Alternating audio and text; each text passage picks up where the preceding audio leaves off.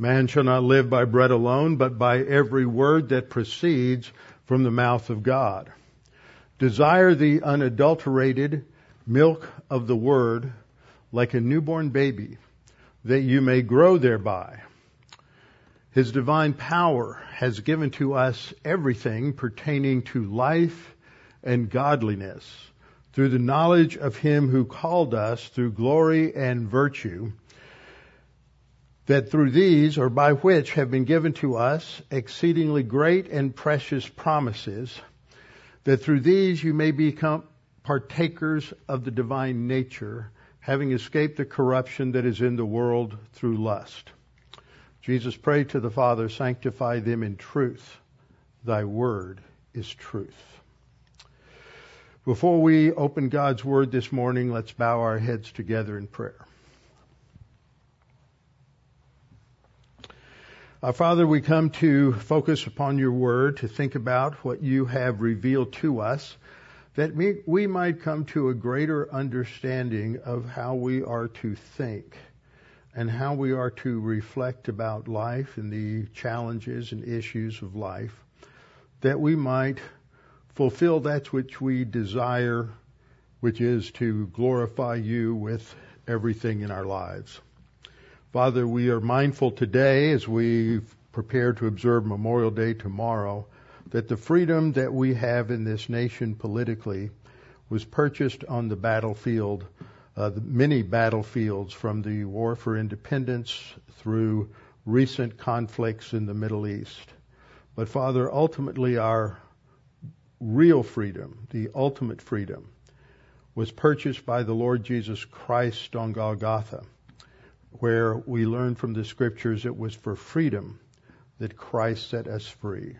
So we are thankful for those men and women who made the ultimate sacrifice, but above all, we are thankful for the Lord Jesus Christ.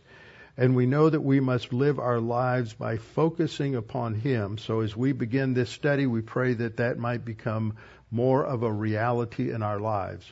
And we pray this in Christ's name. Amen. Open your Bibles with me this morning to Hebrews chapter 12. Hebrews chapter 12, where we are going to focus on what it means to be occupied with Christ. Fundamentally, what we're focusing on today is knowing Christ, because that is where it starts. Putting the ing on the verb indicates a process. So how do we come to know Jesus Christ? Because Scripture says we have to know him in order to love him, and that we love him though we do not see him. So our love for Christ is much like a couple who develops a love for one another simply on the basis of what is revealed in their letters to one another, sight unseen. And in previous generations, that was much more common than it is today. So we've been looking at these spiritual skills. These spiritual skills are laid out in this chart in a way that demonstrates or shows their relationship to one another as we study the Scriptures line upon line and precept upon precept. We grow, and we don't grow in a static way where you first accomplish one, and then you work on the next one, and then you work on the next one. Spiritual growth, like growth in any area of knowledge and any area of life, is a dynamic process. It's not a one-size-fits-all. We learn and grow in and through circumstances which give us the opportunity to apply what we learn from God's Word. And at any point in our lives, the messages from the pulpit that we're studying may focus on one aspect or another aspect, and so we learn those in a different order. But these are the fundamentals. The lower three lines are foundational to everything else. But that doesn't mean that our love for God isn't developing while we are still developing a comprehension of God's grace. And it doesn't mean that our occupation with Christ, our focus on Christ, is not developing, because from the moment we are saved and start to study God's Word, we begin to orient our thinking to the Word of God, which is doctrinal orientation. And as we do that, we're learning some about who Jesus Christ is and what He did for us. And so we are beginning to lay the foundation there. I think some people over the years have heard this and they think, well, I do this and then I do that and I'm not doing very good here, so I must be at this lower level. And that misunderstands the illustration. It is, all of these are developed in a more dynamic way. So as we grow, the thing that we develop later on, because to have love, we have to have knowledge. Love is based on, first of all, a knowledge of God. As we learn about God, we realize that that is grounded in grace. To understand the grace of God is demonstrated in His love, whereby He gave His only begotten Son, that whosoever believes on Him should not perish but have everlasting life.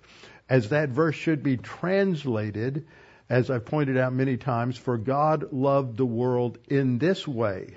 The so is misplaced and misunderstood. It's not that He loved us so much. You'll often hear people say that. But that God loved us in this way. And then you get the illustration. He sent His only begotten Son. And that's exactly what Paul says in Romans 5:8. But God demonstrates His love for us, in that while we were yet sinners. So as we come to understand God's love for us, we reciprocate that. And then we come to realize that in this dispensation of the church, Christ, who is the head of the church, has given us a mandate that we are to love one another as Christ loved the church. And this is the sign or token of the church age. By this, He says, all men will know you are my disciples if you have love for one another. And so we grow in that area. But a third area of love is what we call occupation with Christ, because that is developing personal love for the Lord Jesus Christ. And that is going to develop at the same time we are developing our personal love for God. For one cannot love God the Father without also developing in love for the other two members of the Trinity. So these three work and function together, and that's why we spent a lot of time over the last 4 or 5 lessons developing our understanding of what biblical love is. That it is a mental attitude. It is not an emotion. The world can only define can only define love in terms of emotion, which is what you'll find if you pick up any dictionary. But the Bible does not define love in terms of an emotion.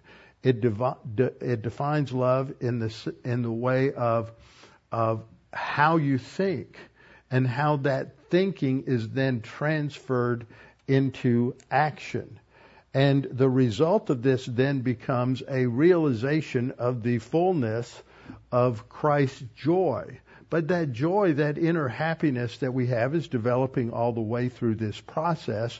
But as I will point out in Romans 12, we see that this, along with a verse in a parallel passage in James 1, indicates that joy is the ultimate product of this spiritual growth. So we have been studying in Ephesians, of which this is a topical study on love, and it really grows out of this section that we were studying, starting at about Ephesians 4:17. When we get down to Ephesians 5:2, we read that we are to walk in love as Christ also has loved us and given Himself for us. Now, I want you to think about that. What is this saying? What is the structure of thought in this verse? First of all, we have a command that we are to walk in love. Now we have to understand the metaphor there, that walking is a metaphor for how we live our life. It picks up on the idea of something we do step by step. So there is a procedure and a process in terms of spiritual growth. And it is done step by step. It's not fast. You can't rush it. It's not something that is accomplished in a hurry, because we have to go through life's circumstances in order to apply what we learn. But based on what Paul says in 1 Corinthians chapter 3, as he is reprimanding the Corinthian believers for their failure to reach maturity, he says that he has to talk to them like babies, spiritual babies, because they haven't matured yet. And this is roughly 3 years later. So there's a reality here. Most people think of spiritual maturity as something unrealistic or idealistically advanced, but it is an understanding of and being able to function on the basis of a lot of basics, and taking responsibility for the choices that you make in life, and choosing to apply the word and and hide the word in your heart, basics like that. And so as a result of that, we are to have a life characterized by love. That is what Paul means here, walk in love. And then he gives us a pattern, as Christ also has loved us. So to fulfill the command to walk in love, what do you have to do? You have to know something about how Christ loved us. You can't very well love according to a pattern if you're ignorant of the pattern. So we have to learn something about Christ. We have to know who he is.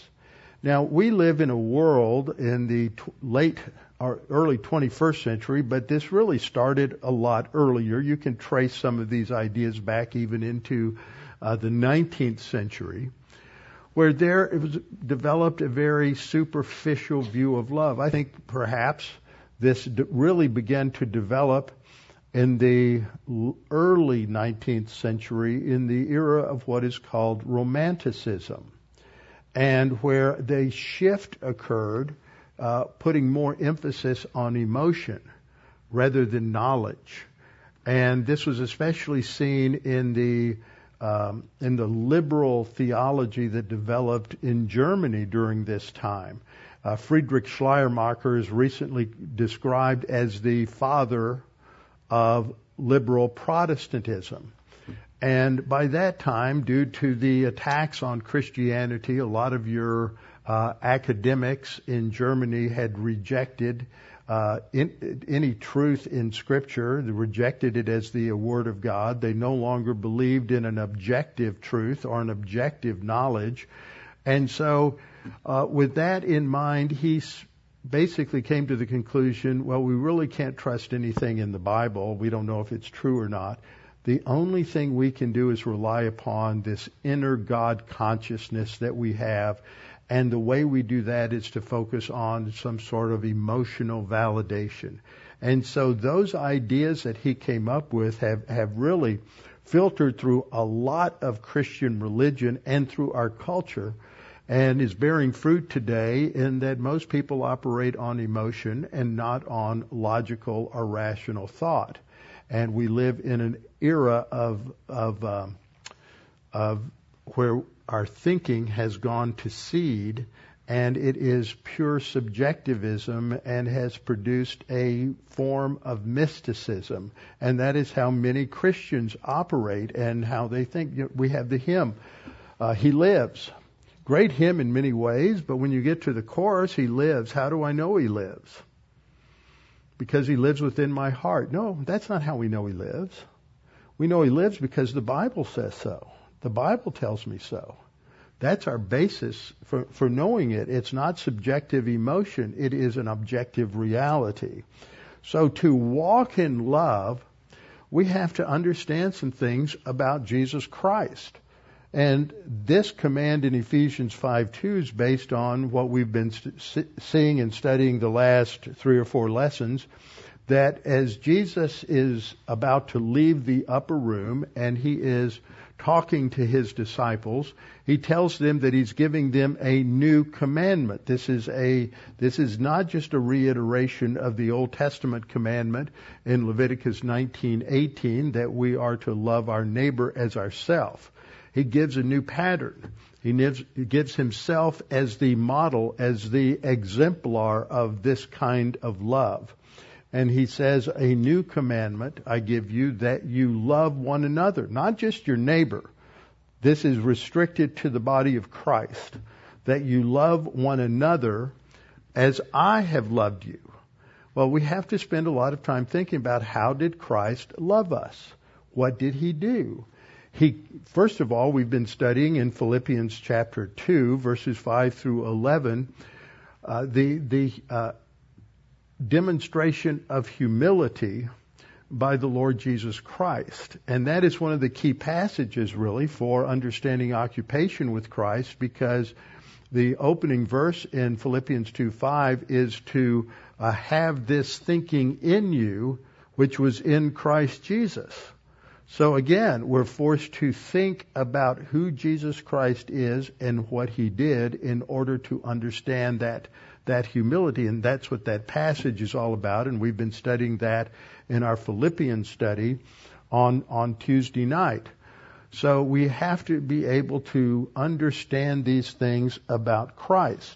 So he says that you love one another as I have loved you, that you also love one another. And that whole section in Philippians, as we've been studying, is about humility. And even though it doesn't use the word love, it is talking about how those believers are to interact with one another on the basis of humility and not on the basis of self-absorption and arrogance.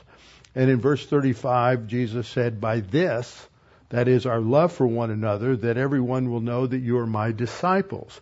And I keep saying this because this is a huge area of confusion. You can read any number of good men on most theological subjects, but they get here and they say that all believers are disciples and all disciples are believers. And that's just wrong. A disciple in the context is one who grows beyond simply being saved. And so whereas all disciples are believers, not all believers are disciples. So in John 15:12, just 2 chapters later, Jesus reiterated this to his disciples, and he says, this is my commandment, that you love one another as I have loved you. And here he foreshadows what will happen the next day. He says, greater love has no one than this, than to lay down one's life for his friends. And so that gives us something to contemplate as we talk about how do we know Christ. So we want to look at this topic as a spiritual skill, because it takes time and effort and practice to be focused on Jesus Christ. Starting about 20 years ago, there was a very good statement that Christians came across that unfortunately became trivialized, and it was put on bracelets or on T-shirts and other things of that nature. And it was, you would see just the initials, WWJD. What would Jesus do? But that reflects a very solid truth. Many years ago, I had a friend who got married. He and his wife got married. And they had not been married very long when they had a bit of an argument and disagreement about something. And she was telling me afterwards, says, it was just so frustrating here. I was ready to argue, and he was just staring off into space, lying on the bed. And I said, what are you thinking about? He says, I'm trying to figure out how Jesus would handle this. But that's basically what we're supposed to be doing with every issue in life. But to figure out how Jesus would handle something, we really have to be intimate with the Scriptures to understand things. Because most people look at it so superficially that when they read the Gospels, without having some sort of dispensational framework to begin with, they don't understand some of the distinctions between what is said at the beginning of Matthew, for example, as Jesus was teaching his disciples on the Sermon on the Mount. He is not giving a kingdom rule other than in relation to he's still at that stage where he's announcing the coming of the kingdom. He's giving his interpretation of the Mosaic Law in contrast to the legalistic interpretation of the Mosaic Law given by the Pharisees. And he's talking to his disciples who are believers. He's not talking to a mixed audience. It's very clear, and most people miss it because it gives them some difficulty later on in chapter 7.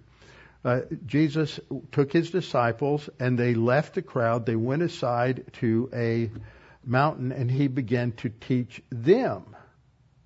So he's giving truth for believers in the Sermon on the Mount. So that's very important to understand that. But most people take these passages about blessed are the peacemakers and turning the other cheek completely out of context, because without a dispensational understanding and an understanding of Jesus coming to offer the kingdom and then his rejection and postponement of the kingdom, they don't have an interpretive context whereby they can arrive at the right understanding there, so they misapply it.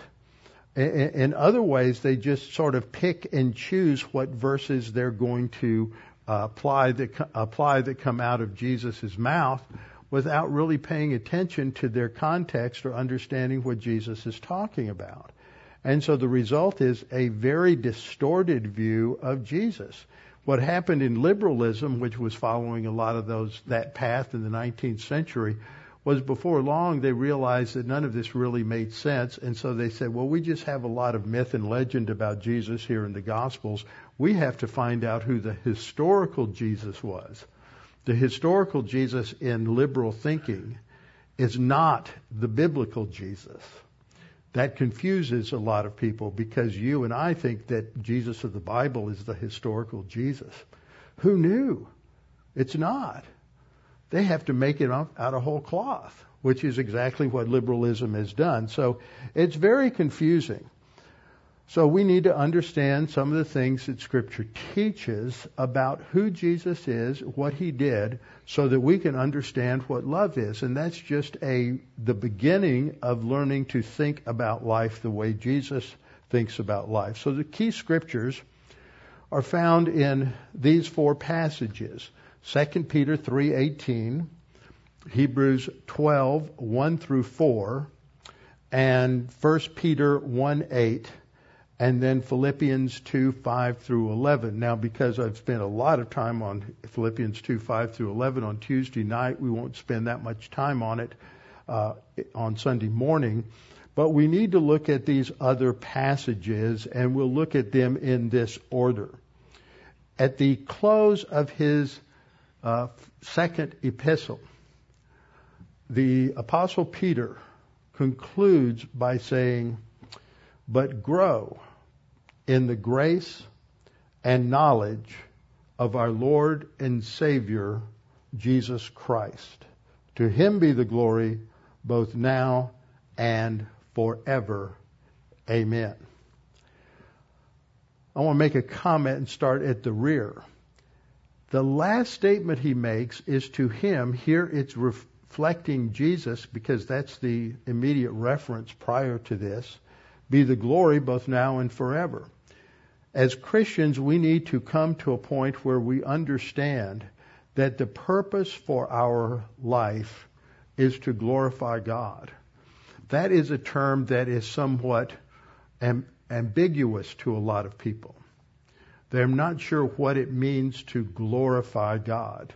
I remember as a young believer talking to some unbeliever, skeptic, and saying that the purpose for our life is to glorify God, and his response was, well, why does God need all the glory? It seems like it's just all about Him. And I wasn't mature enough or knowledgeable enough to say, well, yes, it is. It's all about Him. But it's not all about Him in a selfish way. It's all about Him because it is only in Him that we have life and that everything has meaning and purpose. It is not some sort of selfish, self-absorbed, arrogant thing that God has. It is because of the way He created all things. And that applies to everything. And a lot of times we don't think about this. A lot of Christians don't think about this. But most of you have some sort of job, some sort of employment. We'll get to that in a little bit in our study of Ephesians 4. That we are to work in such a way that it brings glory to God. But a lot of people just don't think about what they're doing on a day-to-day business as being something that is central to their spiritual life and spiritual growth. How you function as an employee is to glorify God, recognizing that you're not in that job to just serve the person you work for, but you're there to serve the Lord Jesus Christ. That in your areas of entertainment, that we are to glorify God. In areas of our relationships, starting with our marriage. The purpose of marriage is not so we have a partner in life with whom we have compatibility so that we can live our lives together and enjoy the details of life. The purpose of marriage is to glorify God together. And that the ultimate purpose for that union between a man and a woman is to glorify God, going back to the original purpose as laid out in Genesis chapters 1 through 3. The woman was created as a helper for the man. And now if you just take that out of context, then you lose a lot of its significance. The man was given a responsibility to be a ruler in God's place over the creation of God and to rule it. And they were to rule it together as the two who were created in the image and likeness of God. And then God knew that that was not going to be completely fulfillable by just two individuals. So He said, you have to be fruitful and multiply and fill the earth. And in other words, in order to fully take dominion or to rule over the planet. So that's your foundation for understanding why there's a marriage. And that when you have a husband and a wife who are both focused on that ultimate goal together of glorifying God, then a lot of the things that come up that often create friction or difficulty in a marriage between two people sort of disappear because you both have to subordinate your personal desires to God's priorities. And as that happens, then you're able to surmount differences together in a way that does not happen in typical marriages. So we are to grow in order to do this by the grace and knowledge of our Lord Jesus Christ. One other thing about glorifying is we have to understand what that means to give glory to God, what it means to glorify God, what the word glory means. The word in the Hebrew has the idea of something that is heavy, something that is weighty. And so talking about the physical meaning, it then transferred to things and to thoughts, things and people that are important, that are weighty, that are significant. And so a person's glory often became a term for their attributes, their essence, for who they are, and their significance. And so when we glorify God, what we are doing is demonstrating in our lives the significance or the importance or the value of God in being able to live well and to live successfully. And when we have our work life and our marriage life, our family life, other areas of life that are disconnected from God's character and God's attributes, then we're not being the kind of believer that God is expecting. We're not glorifying Him in each and every aspect of life by showing that God is significant and relevant and important to every single area of our life. We have this area that's spiritual and this other area that is somehow divorced from that. So that's the end game of this verse. And it starts with this command to grow. This is the Greek word auxano, which is a standard word that you would use in agriculture if you're out and you plant seeds and then the plant is watered and fed and begins to grow and development. So it is used both for physical growth and spiritual growth. And it is used in ways where it relates to growing in power, growing in strength, growing in the Lord, different aspects like that. But here it is to grow in the grace and knowledge of our Lord Jesus Christ. And first of all, what we see here is sort of an instrumental or a means idea. Well, how do I grow? Well, you grow by means of grace and by means of knowledge. Just as a plant grows by means of water and by means of nutrients and food. And we grow physically by means of food and by means of water. So we are to grow by understanding grace. Well, that takes us back to our one of our fundamental principles of grace orientation, learning to align our thinking on the basis of God's grace. And then knowledge here is the Greek word gnosis. And we know there's a difference between gnosis and epignosis. Epignosis indicates a more intimate knowledge of God. But gnosis is the broader word, so that epignosis is sort of a subset in terms of being a synonym. And so this would include both. We have to learn facts. We have to learn some basic things about who Jesus is. And then that has to grow as a result of our walk by the Spirit. We walk by means of the Spirit and He produces fruit. It takes a plant a long time to produce fruit. There's a lot of growth that has to take place before you begin to see fruit. So we grow by means of grace, so we have to come to understand what grace is. And we don't want to make the mistake, as a Catholic friend once told me, well, you're earning a lot of grace. And within Roman Catholic theology, grace has been redefined in a way that it includes works. But that's not what the Bible teaches, that we are saved by grace through faith, and that not of yourselves. It's the gift of God, not of works. So we can't include works in our definition of grace. So we have to come to understand that we are to deal with people on the basis of God's grace as demonstrated in Christ. That He sent His Son to die for people who were antagonistic, hostile, and obnoxious to God's righteousness. That means that in life we're going to run across people who make choices we don't like, who are obnoxious to us, who are hostile to us or antagonistic to us in one way or another, and do things and act in ways and think and express ideas that we disagree with. So we have to deal with them in grace. That doesn't mean that you put them out of your life. But you don't exercise grace by loving them from afar, because God didn't love us from afar. He sent His Son to die on the cross for us and live in the midst of a rebellious and stiff-necked people who are going to crucify Him. That's the pattern. So we have to understand the grace that is manifested in our Lord Jesus Christ. And that only comes as we come to know Him. He is the focal point.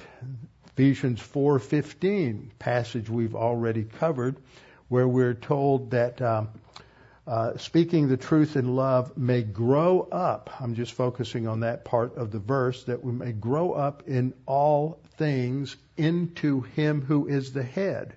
So our spiritual growth is related to Christ as our authority and growing in our position in Christ and understanding that. And as we grow in the knowledge of Christ, then when we ask questions like, what would Jesus do? We can answer it more accurately because we have come to know Him, because we understand the Word of God. And we understand what Jesus taught and why He taught what He did the way He did. And we understand what Jesus came to do. But if you don't answer those questions correctly, then all you're doing is creating your own image, your own idea of who Christ is, and then you're genuflecting at the idol, the mental idol that you've created in your mind, which is what a lot of Christians end up doing because they have not grown in knowledge. They have no knowledge of what the Bible says about Jesus. So we have to really get to know Jesus, and we only get to know Jesus as we get to know His Word. Because in 1 Corinthians chapter 1, verse 16, Paul says that we have the mind of Christ. And so that is one of our basic verses that we're looking at here in 1 Corinthians 2:16, that we have the mind of Christ. That's the Word of God. And so the way you get to know who Jesus is because you know His thinking, and that's the Word of God. Now we come to one of our key passages, which is in Hebrews chapter 12, and especially verse 2. Looking unto Jesus, the author and finisher of our faith, who for the joy that was set before Him endured the cross, despising the shame, and has sat down at the right hand of the throne of God. Now there is so much in that verse. But the one thing I want to point out here is that this verse completes the thought of the first verse. So we can't take it out of context. So it's a conclusion. It's a conclusion after chapter 11, where the writer of Hebrews has gone through this list of all of these different Old Testament heroes who were heroes because at one point in their life they may have made many mistakes. They may have sinned in many different ways along the way, like Samson, but at one point they trusted in God. And so they are witnesses of God's faithfulness in terms of their trust for Him. And that's why he says, since we are surrounded by so great a cloud of witnesses to the faithfulness of God. He then gives a twofold command that's linked together. Let us lay aside every weight and the sin which so easily ensnares us. Now, one point we'll see there is that this is talking about the sins that easily trap us and we easily succumb to. It's not like it's not including all the other ones that we sometimes succumb to, but it's talking about the primary ones that we are typically trapped by. And let us run with endurance. So it's using that race metaphor for the spiritual life. We're to run with endurance. Now, look at that word endurance. It's the Greek word hupomone, which is the cognate to the verb that we find in verse 2. Looking unto Jesus, the author and finisher of our faith, author and actually the completer or perfecter of our faith, who for the joy that was set before Him endured the cross. So we run a race with endurance, and the illustration of endurance is the Lord Jesus Christ. And so we have to understand what it means to look unto Jesus. Again, it's a word having to do with a mental focus. So next time, as we develop our understanding of what it means to be occupied, to have our minds occupied with Christ. No matter what you're doing, that's always a thought in the background. How does this glorify the Lord? So we'll come back and begin to look at Hebrews 12 next Sunday with our heads bowed and our eyes closed. Our Father, we are thankful that as we look at Scripture, we realize that the focal point is always about you, because you are our Creator. You are the one who loves us in such a way that you sent your only begotten Son to go to the cross and to die for us. That this is the ultimate example of what love is. That He died for us. He went through all of that suffering. He endured the cross, the shame of a criminal's death upon the cross. Because what was involved there was a spiritual transaction where He paid the penalty for the sin of mankind and all of the sins of mankind. That there was no sin left unpaid for. And therefore we have a complete salvation.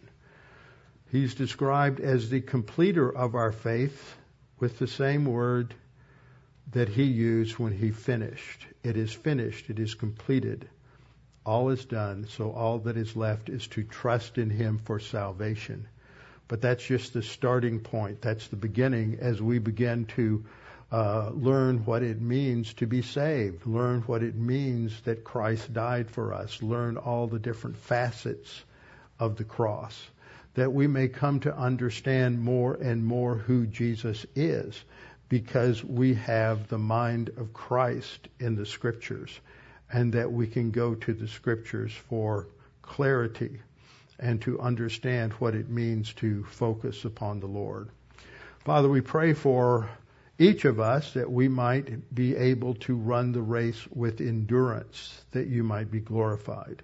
We pray for those who may not be saved yet, who are still thinking about salvation, or perhaps have just now learned what it means to be saved, to believe the gospel that Christ died on the cross for our sins, and that by believing we have everlasting life. We pray that you would make that very clear to those who need salvation.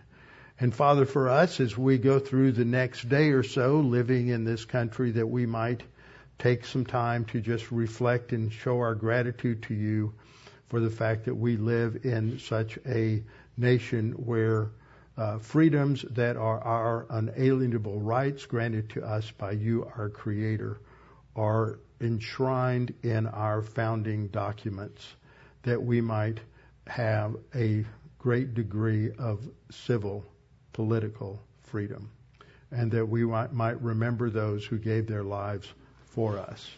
And we pray these things in Christ's name. Amen.